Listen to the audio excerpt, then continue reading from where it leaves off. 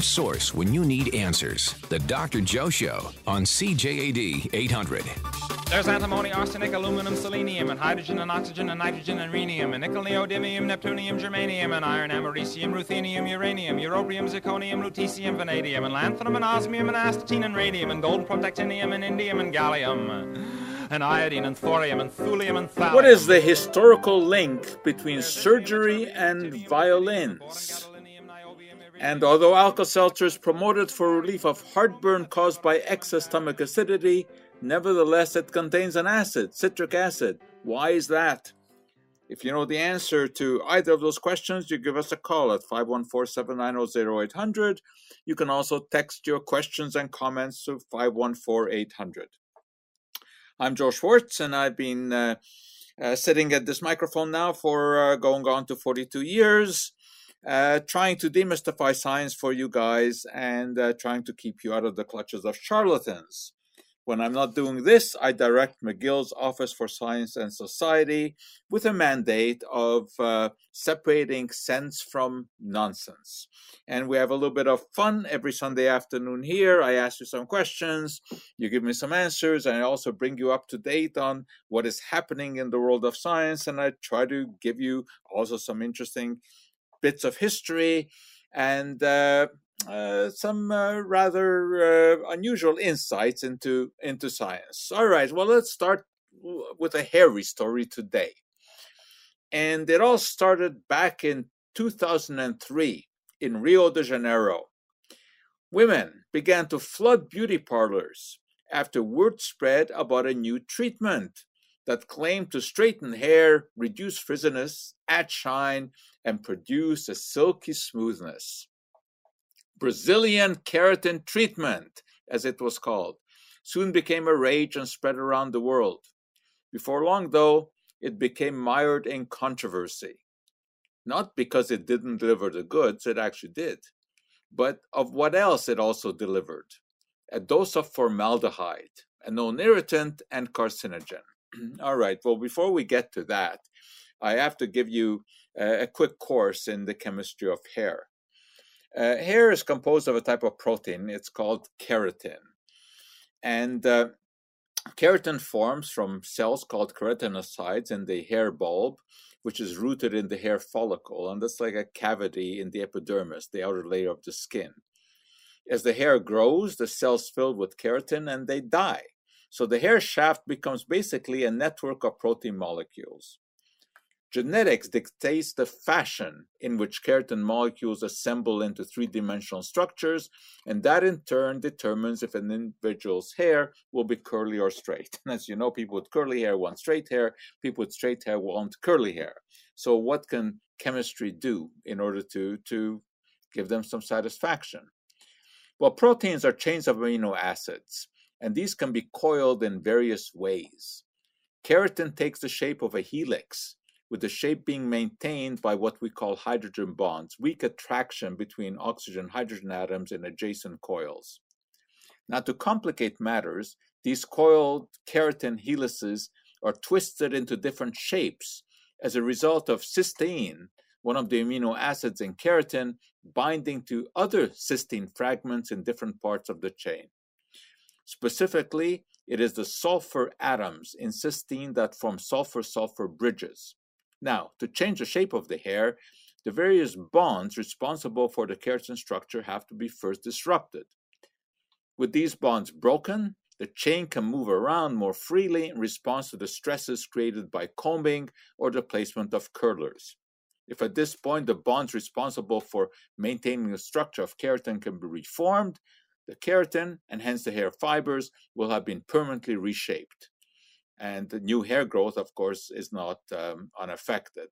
Any new hair will have its original shape. Now, these hydrogen bonds are easily broken by exposure to water. That's why wet hair can be readily shaped. Heat, such as with a hair iron, will cause the water to evaporate and allow the hydrogen bonds to reform, keeping the hair in its new shape, at least until moisture intervenes again. To have the shape be altered permanently, the sulfur-sulfur bonds have to be broken and then reformed after the keratin molecules have been reconfigured.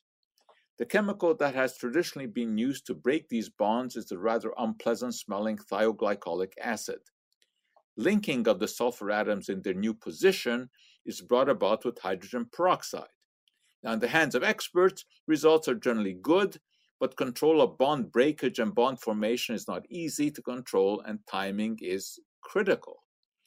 Too long exposure to the chemicals can damage hair, and too short can yield unsatisfactory results. Brazilian keratin treatment straightens hair without the damage that comes from disrupting the sulfur-sulfur bonds, or so goes the claim. If hair is wetted, water molecules now get in between the keratin chains, permitting them to move relative to each other. At this point, combing results in straight hair, at least until the hair dries. However, if short chains of amino acids called peptides, which are derived from keratin itself, often from sheep's wool, are now infused into wet hair, together with a chemical called formaldehyde, then the latter forms a bond between the keratin and the added peptides, and that prevents the keratin molecules from returning to their original shape. Furthermore, the realigned keratin filaments reflect light very efficiently, producing brighter, shinier hair. So what's the controversy here? It's all about formaldehyde because it is a known carcinogen and it's also a respiratory irritant. Customers often complain when they're getting one of these treatments that it all smells and the breathing is interfered with. The carcinogenicity of the formaldehyde is a legitimate concern for hairdressers because, of course, they have frequent exposure. But I don't think that it's an issue for customers, who infrequently get this treatment. Now, in response to worries about formaldehyde, a number of so-called formaldehyde-free keratin treatments have been introduced. Well, sometimes these are characterized by pure dishonesty. Methylene glycol avoids the use of the term formaldehyde, but this is just a solution of formaldehyde in water. Methanal and formic aldehyde are alternate names for formaldehyde. Then there are products that really do not contain formaldehyde, and they have intriguing descriptors like hair Botox or nanoplastia. While there's some science here, it's often drowned in hype. There is, of course, no actual Botox involved. The term is used to conjure up an impression of smoothness. Nanoplastia is an invented, meaningless term and is designed to infer some type of breakthrough technology. There's no big breakthrough here. Usually these products are based on hydrolyzed keratin or collagen and some chemical other than formaldehyde that binds these to the hair. Glyoxylic acid or glyoxylyl carbocysteine can do this, and while the term formaldehyde is avoided, these chemicals can, with heat that is usually applied during the procedure, break down and yield formaldehyde, although the amounts are likely to be insignificant. Now, there's some very interesting recent research that has shown that specific peptide sequences that incorporate cysteine residues can bind to keratin without the need for a binding agent. And these peptides can be readily manufactured and have the potential to straighten hair without the use of harsh chemicals.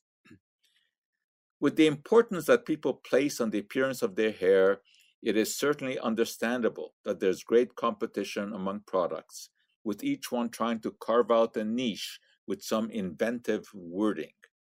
Terms such as nourishes, replenishes, redensifies, restores, reconstructs, and rebalances are all meaningless when applied to hair, as are organic or natural. It targets the hair's DNA. Pure nonsense. Some products are promoted as chemical-free, and as you can imagine, I find that very disturbing because it is absolute nonsense. There's nothing that is chemical-free. Chemicals, of course, are just the basic building blocks of all matter.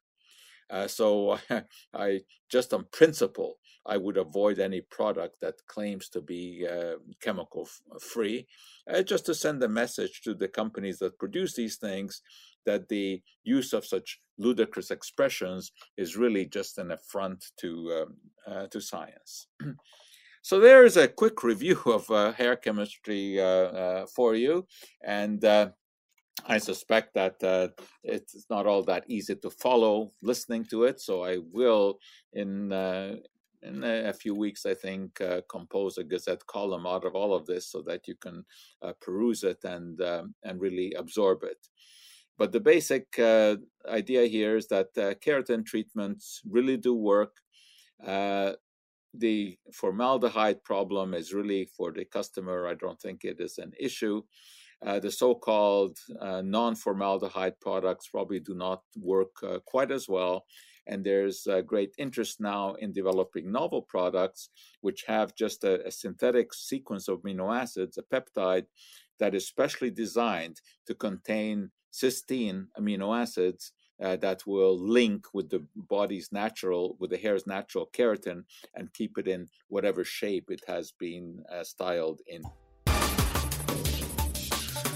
Life's everyday mystery solved. The Dr. Joe Show on CJAD 800.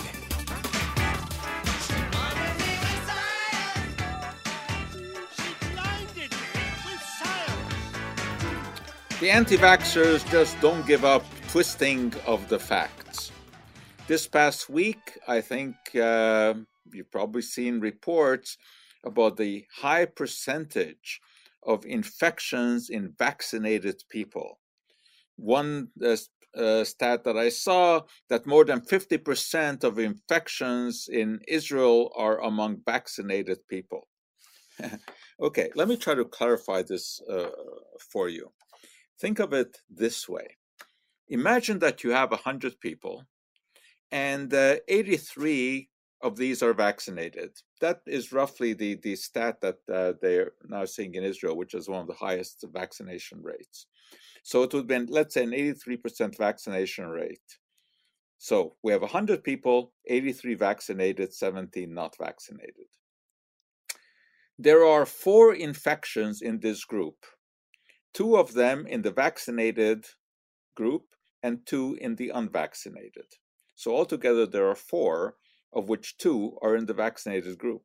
So one could say that 50% of all infections are in vaccinated people. But it would be a nonsensical way to say that, because only 2 out of 83 people are infected if they were vaccinated, but 2 out of 17 are infected if they are unvaccinated. So the percentage among the unvaccinated is much, much greater than among the vaccinated. But of course, if you have more vaccinated people, you will see more infections also among vaccinated people. So let me just repeat this again because it's an important point and I hope you understand this. So here's a realistic situation. You have a population of 100 people, 83 of whom are vaccinated and 17 are not vaccinated. There are 2 infections in the vaccinated group and also 2 in the unvaccinated group. So there are 4 infections together. You could therefore say that 2 out of 4, that's 50%. 50% of infections are in vaccinated people. It's a true statement, but it's meaningless because the 2 are of 83 in the vaccinated group, and the 2 in the unvaccinated group are out of 17. So the percentage of infections is much, much greater among the unvaccinated. The similar story goes for what we saw in Provincetown in Massachusetts on Cape Cod, where there were a lot of infections among vaccinated people. But what you have to do is compare to unvaccinated, and the percentage of infections in unvaccinated is much greater. And the stats are very, very consistent. If you look at the numbers in Massachusetts, 0.18% of fully vaccinated people had a breakthrough infection, 0.009% went to hospital, and 0.002% died. Vaccines work. It's as simple as that. No, they are not perfect. You can get breakthrough vaccinations, even in vaccinated people, but you have to look at the numbers. You have to take a look at how many are getting infected in the vaccinated group as opposed to the unvaccinated. And it's much greater in the unvaccinated group. All right, let's get down to my questions, which are not, I don't have answers yet. Let me repeat it. What is the historical link between surgery and violence? That's one question. And also, why is there citric acid in Alka-Seltzer when Alka-Seltzer is promoted for relief of heartburn caused by excess stomach acidity? So why would you want to add more acid to that? So those are the two questions that are hanging out there. In the meantime, let me talk a little bit about the common symbol for medicine, which, as you probably know, depicts a snake.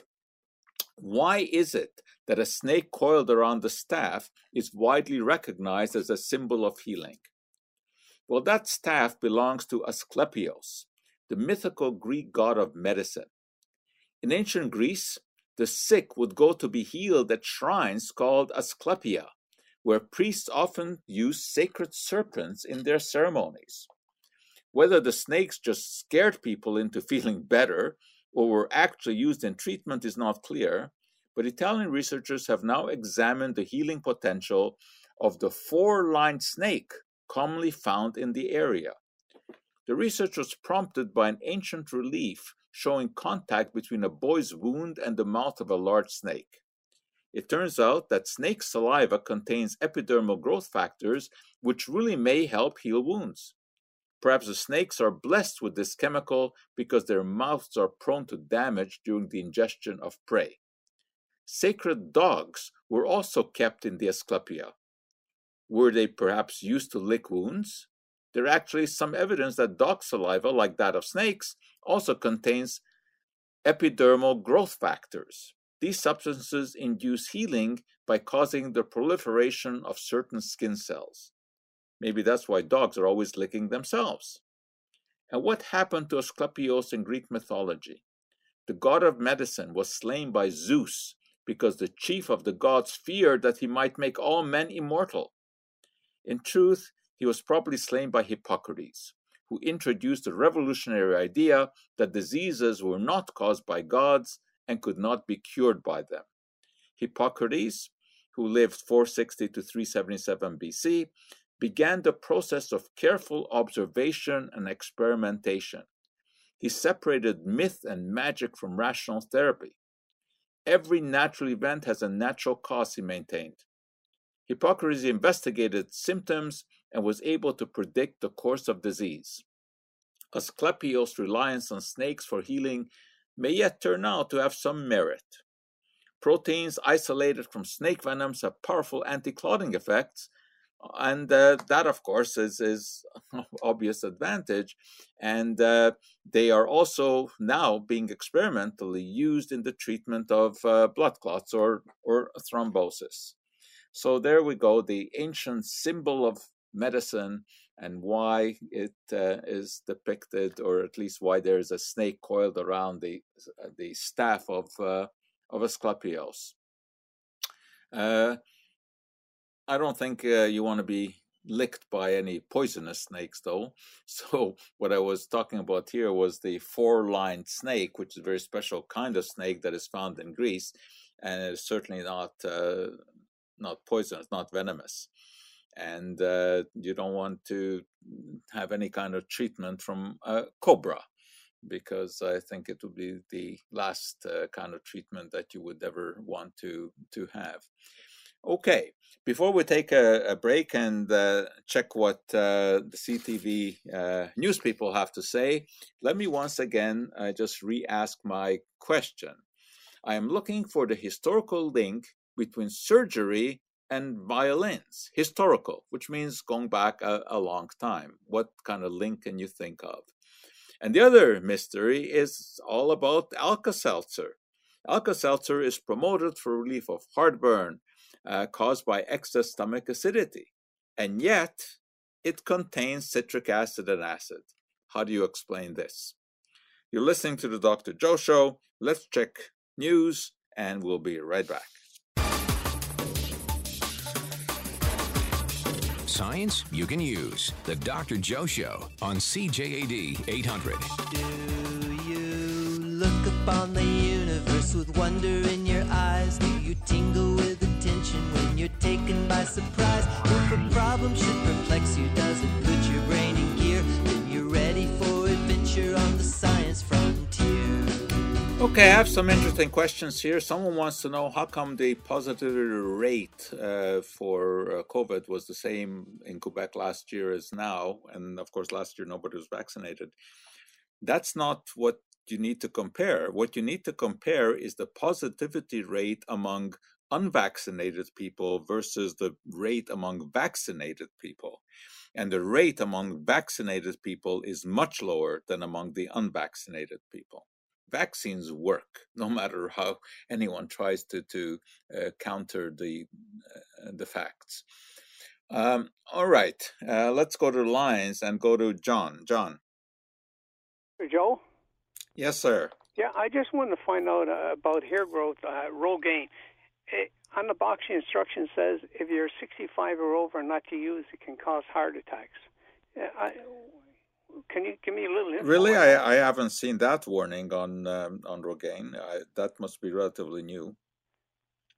Well, what does it say exactly? Well, I'm going back to memory now. I looked at it. It said like if you're 65 or over, not to use it. I'm going to have to check that. I'll have to check that because I don't see any reason for that, and I haven't seen that warning on Rogaine. I'm going to look into that. Rogaine is one of the two products that actually has clinically been shown to grow hair. That one and the other one is Propecia, which is an oral tablet. Neither of them are extremely effective. I mean, at best, Rogaine will give you about 8% satisfaction, which is not very high. But I've not seen that warning. I will check that during the traffic check. Okay. All right. Let's go to George. George. Yes, sir. Yes. I think Hey, I have George. an answer to your surgery violin question. Good. Go ahead. I believe that the strings of the violin and the the first sutures that were used all came out of catgut. Yes. And what is wrong with the term catgut? Honestly, I don't think anything. It probably came from the interior tissues of the stomach lining of a cat, I would presume. No, But it didn't. Please explain. It didn't. Catgut is actually a misnomer. It has nothing to do with cats. Catgut is actually made from the intestines of sheep or of cattle. Oh, wow. And so where the word catgut comes from is from kit string, Kitstring, and kit was the original word for fiddle. So kit string was the string that was used on a fiddle. And this was a misinterpretation that became catgut. Although some people say that the expression actually comes from a contraction of the words cattle and gut. Anyway, what we know for sure is that way back in the 3rd century, Galen, the Greek physician, described the use of catgut as suturing material. And that was the thing that was in common use until the development of synthetics. And that only came in the 20th century. But the use of catgut in string instruments dates back much further than that. It dates back thousands of years. And it is still used today in some string instruments, although very often now it's nylon that's coated with metal. Those are the violin strings. And the sutures are very interesting because, as you probably know, there are two categories. They are either absorbable or non-absorbable, which have to subsequently be removed. Well, the natural materials like catgut eventually are broken down by enzymes in the body, and these are the so-called disappearing sutures or absorbable sutures. But there are also some modern synthetics made of things like polyglycolic acid or polylactic acid, which also dissolve very easily. But the non-absorbable sutures are made of other polymers like polypropylene or nylon. And these are used in places in the body where you need greater strength, and very often used in orthopedic surgery and also in some cardiac surgeries. So it depends on where they use these things, but they have a long history of use. And yeah, catgut is the stuff that was used in string instruments, sometimes still is, and was the original suture, but it has nothing to do with the guts of cats. Okay, so thanks for the answer. Thanks. And we still have the other question I have out there about Alka-Seltzer. Why does it contain citric acid? And let me add another question now into the mix. Why did the thinker in front of the Rodin Museum in Philadelphia turn green?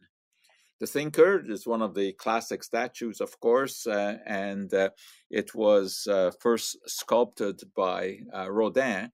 It's actually, of course, it's a casting made out of bronze.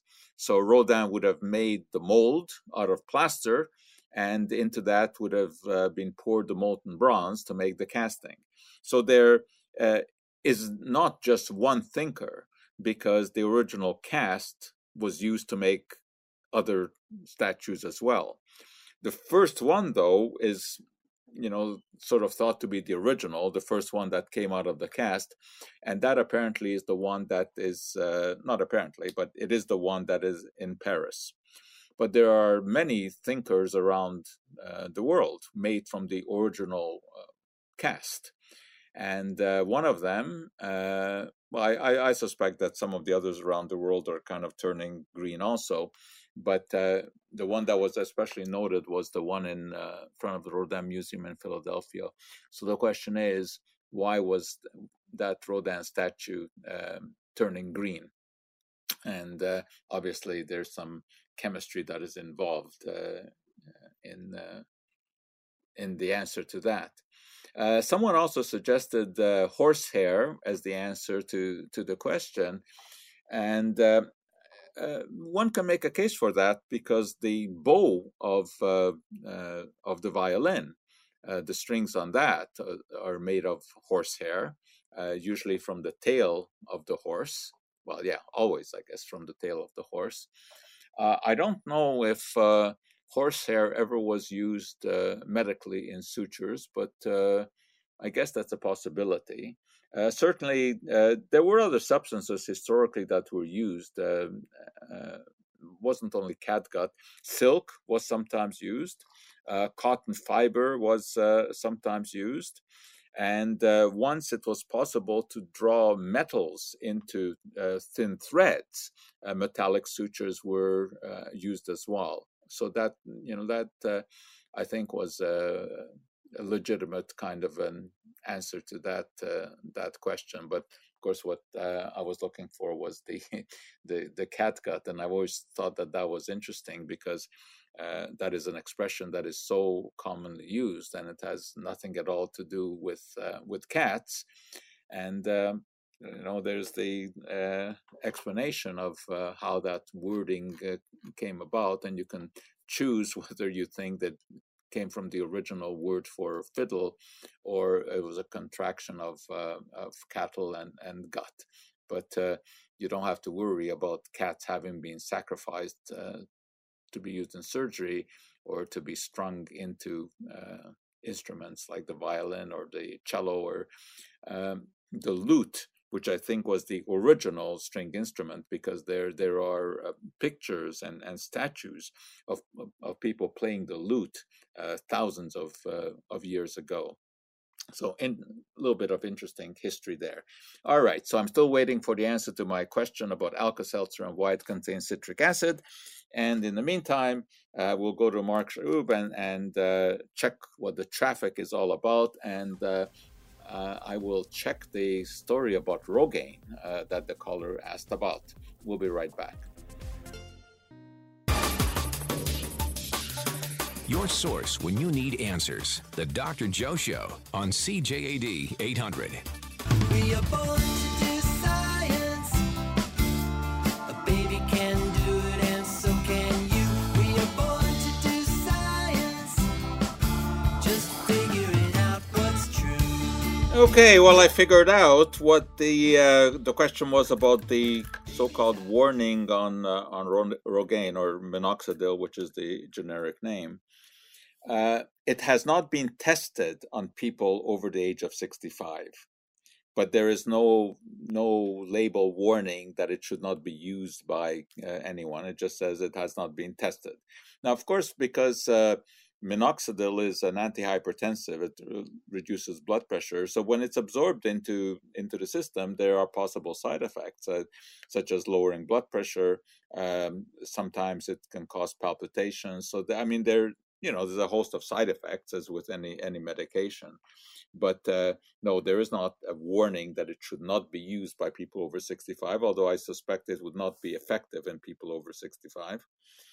But it certainly has not been tested. But also, as I said, it's not a great treatment. The satisfaction rate is pretty low with minoxidil. Okay, let's go to William. William. Afternoon, doctor. Did you ask a question about the Rodin statue turning green? Yes. Oh, okay. So that's copper sulfate. Yes, very good. It is copper sulfate. And how did it happen? Why does it happen? The metal is the copper is contained in the statue, but the pollution from the air, which contains some sulfuric acid. Very good. That's exactly correct. It is the acid rain that basically does it. The statue is made of bronze, which is an alloy of essentially copper and tin. And any time that you have copper in contact with sulfuric acid, it will form copper sulfate, and copper sulfate is green. So where does the acid rain comes from? Well, Philadelphia, Pennsylvania, of course, is in a heavily industrial area. There's a lot of coal mining there, and a lot of burning of gases. And so there's a lot of sulfur that gets into the air that becomes sulfur dioxide. Sulfur dioxide becomes sulfur trioxide, that becomes sulfuric acid when it reacts with water, and we get rained upon with sulfuric acid. Do you also get it from the car exhaust? No, you don't get sulfuric acid from car exhaust. You get nitric oxides, and of course you get carbon dioxide. Those are the main pollutants from the car engine. Anyway, the green so-called patina on copper products can be cleaned with acids. And this is why you'll notice that, there are many homemade remedies for cleaning your copper that say rub with vinegar and salt. The salt is, of course, just it's a corrosive agent, so it's a rubbing compound. And by friction, it will remove some dirt. But it is the acetic acid, the acid that will dissolve the copper sulfate. There's also some copper carbonate that forms because carbon dioxide in the air also reacts with copper to form copper carbonate. Also, you will sometimes see remedies that say rub your copper with tomato juice or with ketchup. Well, again, the reason is that there are naturally occurring acids in there, but using a commercial copper cleaner works better. All right, so we got the answers to that. Let's go to Dwayne. Dwayne. Oh, Kate. Let's go to Kate. Hello there, Dr. Joe. Hi. I'm going to try to give a stab at your Alka-Seltzer question. Okay. I think we increase the, you said citric acid? Yeah, the citric acid in Alka-Seltzer, yes. Okay. The question is why? Because when you increase the citric acid, what happens is the body reacts.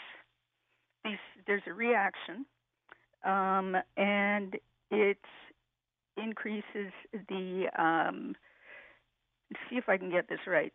It also, there's a reaction of the, in the stomach of the, well, let me put you out of your pain. No. I'm trying to think of where it would be. Yeah, you're trying to make it sound logical, but no, you're completely on the wrong track. Oh, okay. Okay, let's see if someone else has got it. So we're still looking to see why there's citric acid in Alka-Seltzer. No, it is not to cause any kind of reaction in the body. I give you a little bit of a clue here. It has to do with marketing. So many things obviously have to do with with marketing, correct? All right, so give us a call, 790-0800, if you know the answer to why there is citric acid that is present in Alka-Seltzer. But let me talk a little bit about counterfeiting of coins, because that has a long history. No less a personage than Isaac Newton took this bull by the horns. And late in his career, he became master of the mint, and he obsessed about counterfeiters. He even designed coinage to stymie the criminals. But it was Joseph Black, professor of chemistry at Glasgow University, who in the 18th century uncovered one of the cleverest counterfeiting schemes. One of Black's main contributions to chemistry was the realization that carbon dioxide was given off when calcium carbonate was heated. He came to this conclusion by carefully weighing the carbonate before and after heating. And of course, the decrease in weight represented the loss of carbon dioxide. Well, Black developed an expertise in weighing, which, as it turned out, came in very handy. At the time, it was common practice for students to pay their university fees directly to the professor, who sat at the entrance to the lecture room and collected gold coins. Some enterprising students tried to reduce their fees by shaving some gold off the coins. They probably often got away with this, but not in Black's classes. The professor, an expert with a balance, took to weighing the coins as he took them from the students. The students learned not to cheat and learned some science at the same time. Maybe this business of giving gold coins to the professor wasn't such a bad idea. You know, with all the cutbacks we're having in education, maybe we should reinstitute it. But some clever students would probably still figure out a way to cheat. And unfortunately, because these days, of course, we are giving lectures on Zoom. So there's no way to collect coins, whether they're shaved or not, from the students. We'll see what happens come September, because, at this point, the news is at McGill that we're going back to in-person classes, except in classes that are more than 150 students. So I will not be teaching classes in person, because my class already for September has a registration of about 970 students. So I will still be doing it on Zoom. And to tell you the truth, it works very well. It really does.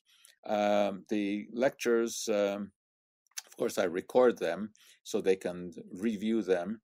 And it has certainly cut down on the questions that students ask, because they can just go back and look at the parts of the lecture that they didn't quite get, go over it again, and just view it until they get it. And so there are some vestiges of COVID that are going to stay, such as these Zoom lectures, which just work very well. Okay, well, once again, we are out of time. So I guess we will have to leave the citric acid question in Alka-Seltzer over till next week.